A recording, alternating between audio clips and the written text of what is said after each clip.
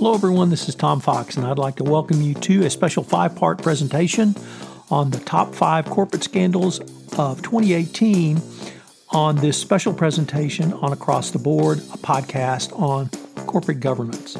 I am joined by Amy Bernard-Bahn, a well-known corporate governance. But first, have you ever considered starting a podcast? Have you ever wanted to put your voice out there?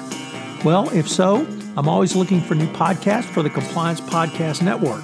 If you're wondering how to get started on the production, please listen to our sponsor, One Stone Creative, on how to get going on a podcast. If you're enjoying this show, you might enjoy hosting your own.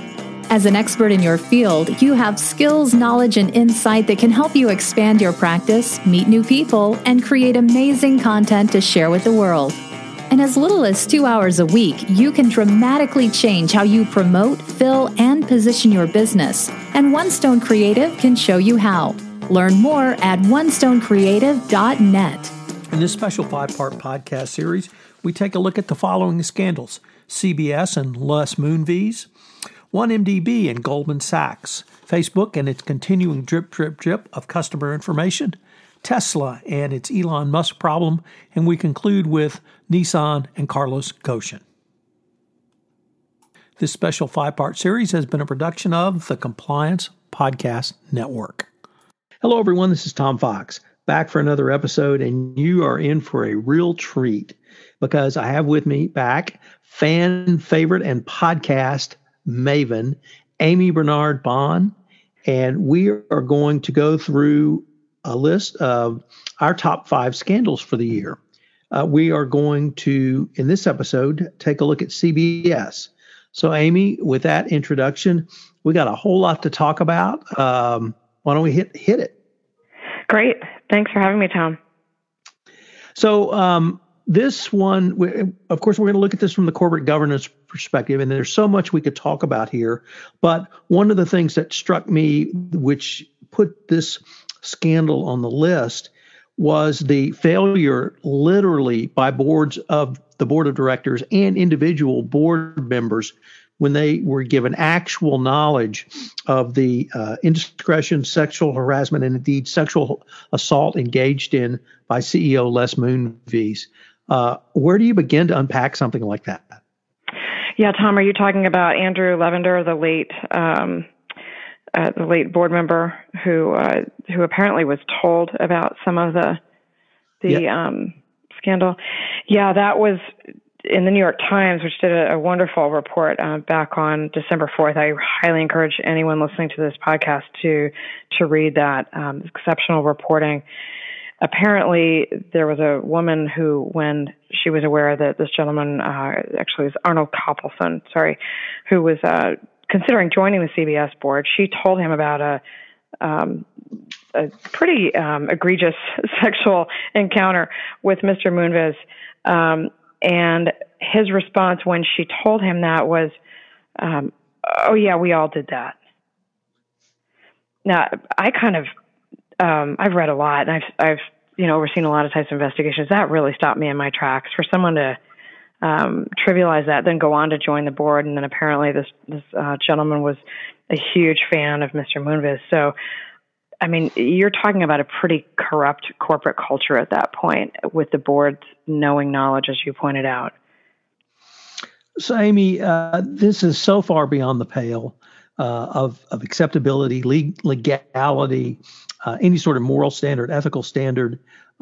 You and I are both old enough to have lived through when CBS News was really the crown jewel of daily news or nightly news, and when programs like 60 Minutes have been number one, during our entire lifetime almost, or at least our television watching lifetime. And its corporation is, well respected in the field of journalism, and what we thought was a well-run corporation, at least one that was profitable. And here we have just the most abysmal failures at literally the top of the organization. How do you begin to change when the corruption, if I can use that word, or certainly poor corporate governance, goes directly to the board of directors? That's tough. They're probably just going to have to blow it up. my hope is that shareholders are outraged at this. This has certainly been a disaster for shareholders. And I also read this report, and after I got over my initial shock and just frankly horror over some of the accusations and allegations in it, I also had to think to myself, what kind of work are they getting done? Like, if this is the shenanigans that's going on, with employees, there's multiple reports about an employee who was on call to perform oral sex. I mean, who's running the business here, right? So that's just astounding to me. Shareholders should be furious. And Mr. Moonves got paid $69.3 million a year. And in his tenure so far, he'd gotten over $1 billion. Somebody added it up. I think it was the New York Times. So I don't see how anyone who's on that board can justify holding their seat. I would imagine that the next shareholders meeting would be a lengthy one with a lot of discussion, and hopefully people will just know enough to resign and they can just reboot. But it's a rotten corporate culture to allow this kind of abuse to go on, and it's bad for women and it's bad for men. Can you imagine a culture like this where there's no meritocracy? I mean, you have to think through, okay, what would it be like to work there? What would it be like to try to get a promotion, to know whether your work is being valued for the quality? How would you even operate there, Tom, even as a man? So we often talk about, and indeed in several podcasts, you and I have talked about the ultimate responsibility lies with the board, and that the board is the ultimate arbiter to take action. But who is above the board that can take action here? You mentioned the shareholders. Is that realistic to expect a shareholder revolt, or could even a shareholder revolt occur? Good question. I think once news breaks like this, you can have a rallying around that. It can be challenging, however. We've seen that in other cases where shareholder proposals are voted down that still might be in the best interests of the employees and the shareholders. But if you've got a popular CEO, that can be challenging. They sometimes don't pass, and sometimes you do need a corporate scandal like this to push the move forward into better governance. In this case, the board and senior management all had a responsibility to look out for the best interests of the corporation, not to the CEO. They had a duty to disclose. So anyone that was on notice of any of this activity, senior management, you and Matt Kelly talked about the compliance and ethics officer who really was acting in a general counsel defensive posture on this as well. They all had a duty to disclose, and they didn't. They all protected the CEO. So, Amy, we've hit on some of the highlights, but I wanted to ask sort of directly and throughout this podcast series, what is it about what maybe three things about the CBS scandal really makes it one that would be on our top 5 list from your perspective? Yeah, I would say, number one, this is a signal. This behavior went on for a very long time, and as we're seeing with the Me Too movement, it's been going on for a long time in many industries. And I think that what is unique is that this is another tipping point, that there has been a shift in behavior in what's tolerated in the workplace. I mean, look, Tom, this type of behavior has been illegal for a long time, but there's been a cultural willingness in America to placate or cover up or look the other way. And this has shifted.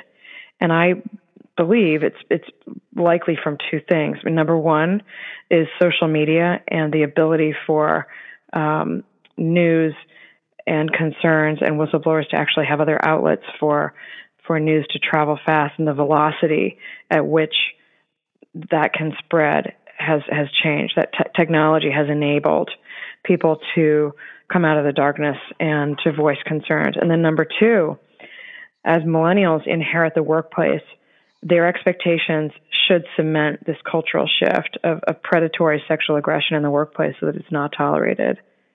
So I think that's one thing, is this big shift in behavior and what's considered okay in the workplace. Then second, as you pointed out, I think that it's very hard to consider anything other than a complete rebuild of senior management and the board. Now, whether that's likely or realistic, I don't know, Tom. But what do you think? If they only, replace the chair and a couple people, and I guess the compliance and ethics officer, and hopefully pull that role apart from the general counsel, would that be enough? What do you think? So there seems to be just culpability literally at the entire management level, as you said. Yeah. And I don't see, on the other hand, where are you going to be able to rebuild a team to keep a viable business going forward? True. So it's all because newscasting, TVs, that's all built on relationships. So right. It's going to be tough. And your third reason?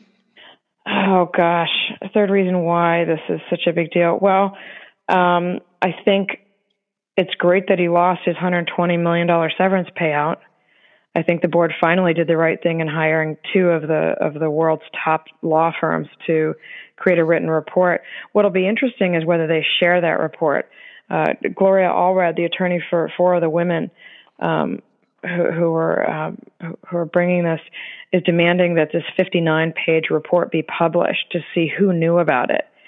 And that would be really interesting to see if CBS does that. Now, they're going to have legal liability concerns, right? Because if they publish that and there are people in there that knew or should have known, then that's going to create additional just legal fallout for everybody. But it's an interesting moral question. And that's really a great way for us to end this podcast with a moral question, because that's really that's not something that we really get to talk about or even do talk about, I think, enough in the compliance and ethics space, because at some point, sometimes doing the right thing may actually injure others. And so you raise a really interesting quandary that we can't really fully explore here, but I love the way you ended that with this just may be one of the great morality plays of 2018. Yeah.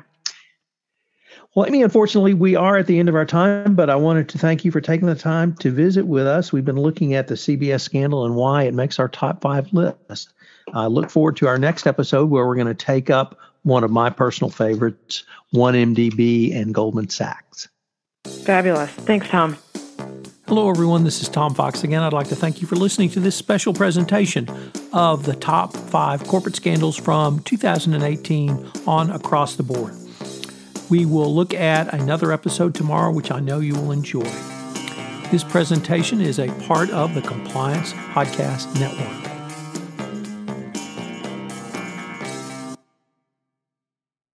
This podcast is a part of the C-Suite Radio Network. For more top business podcasts, visit c-suiteradio.com.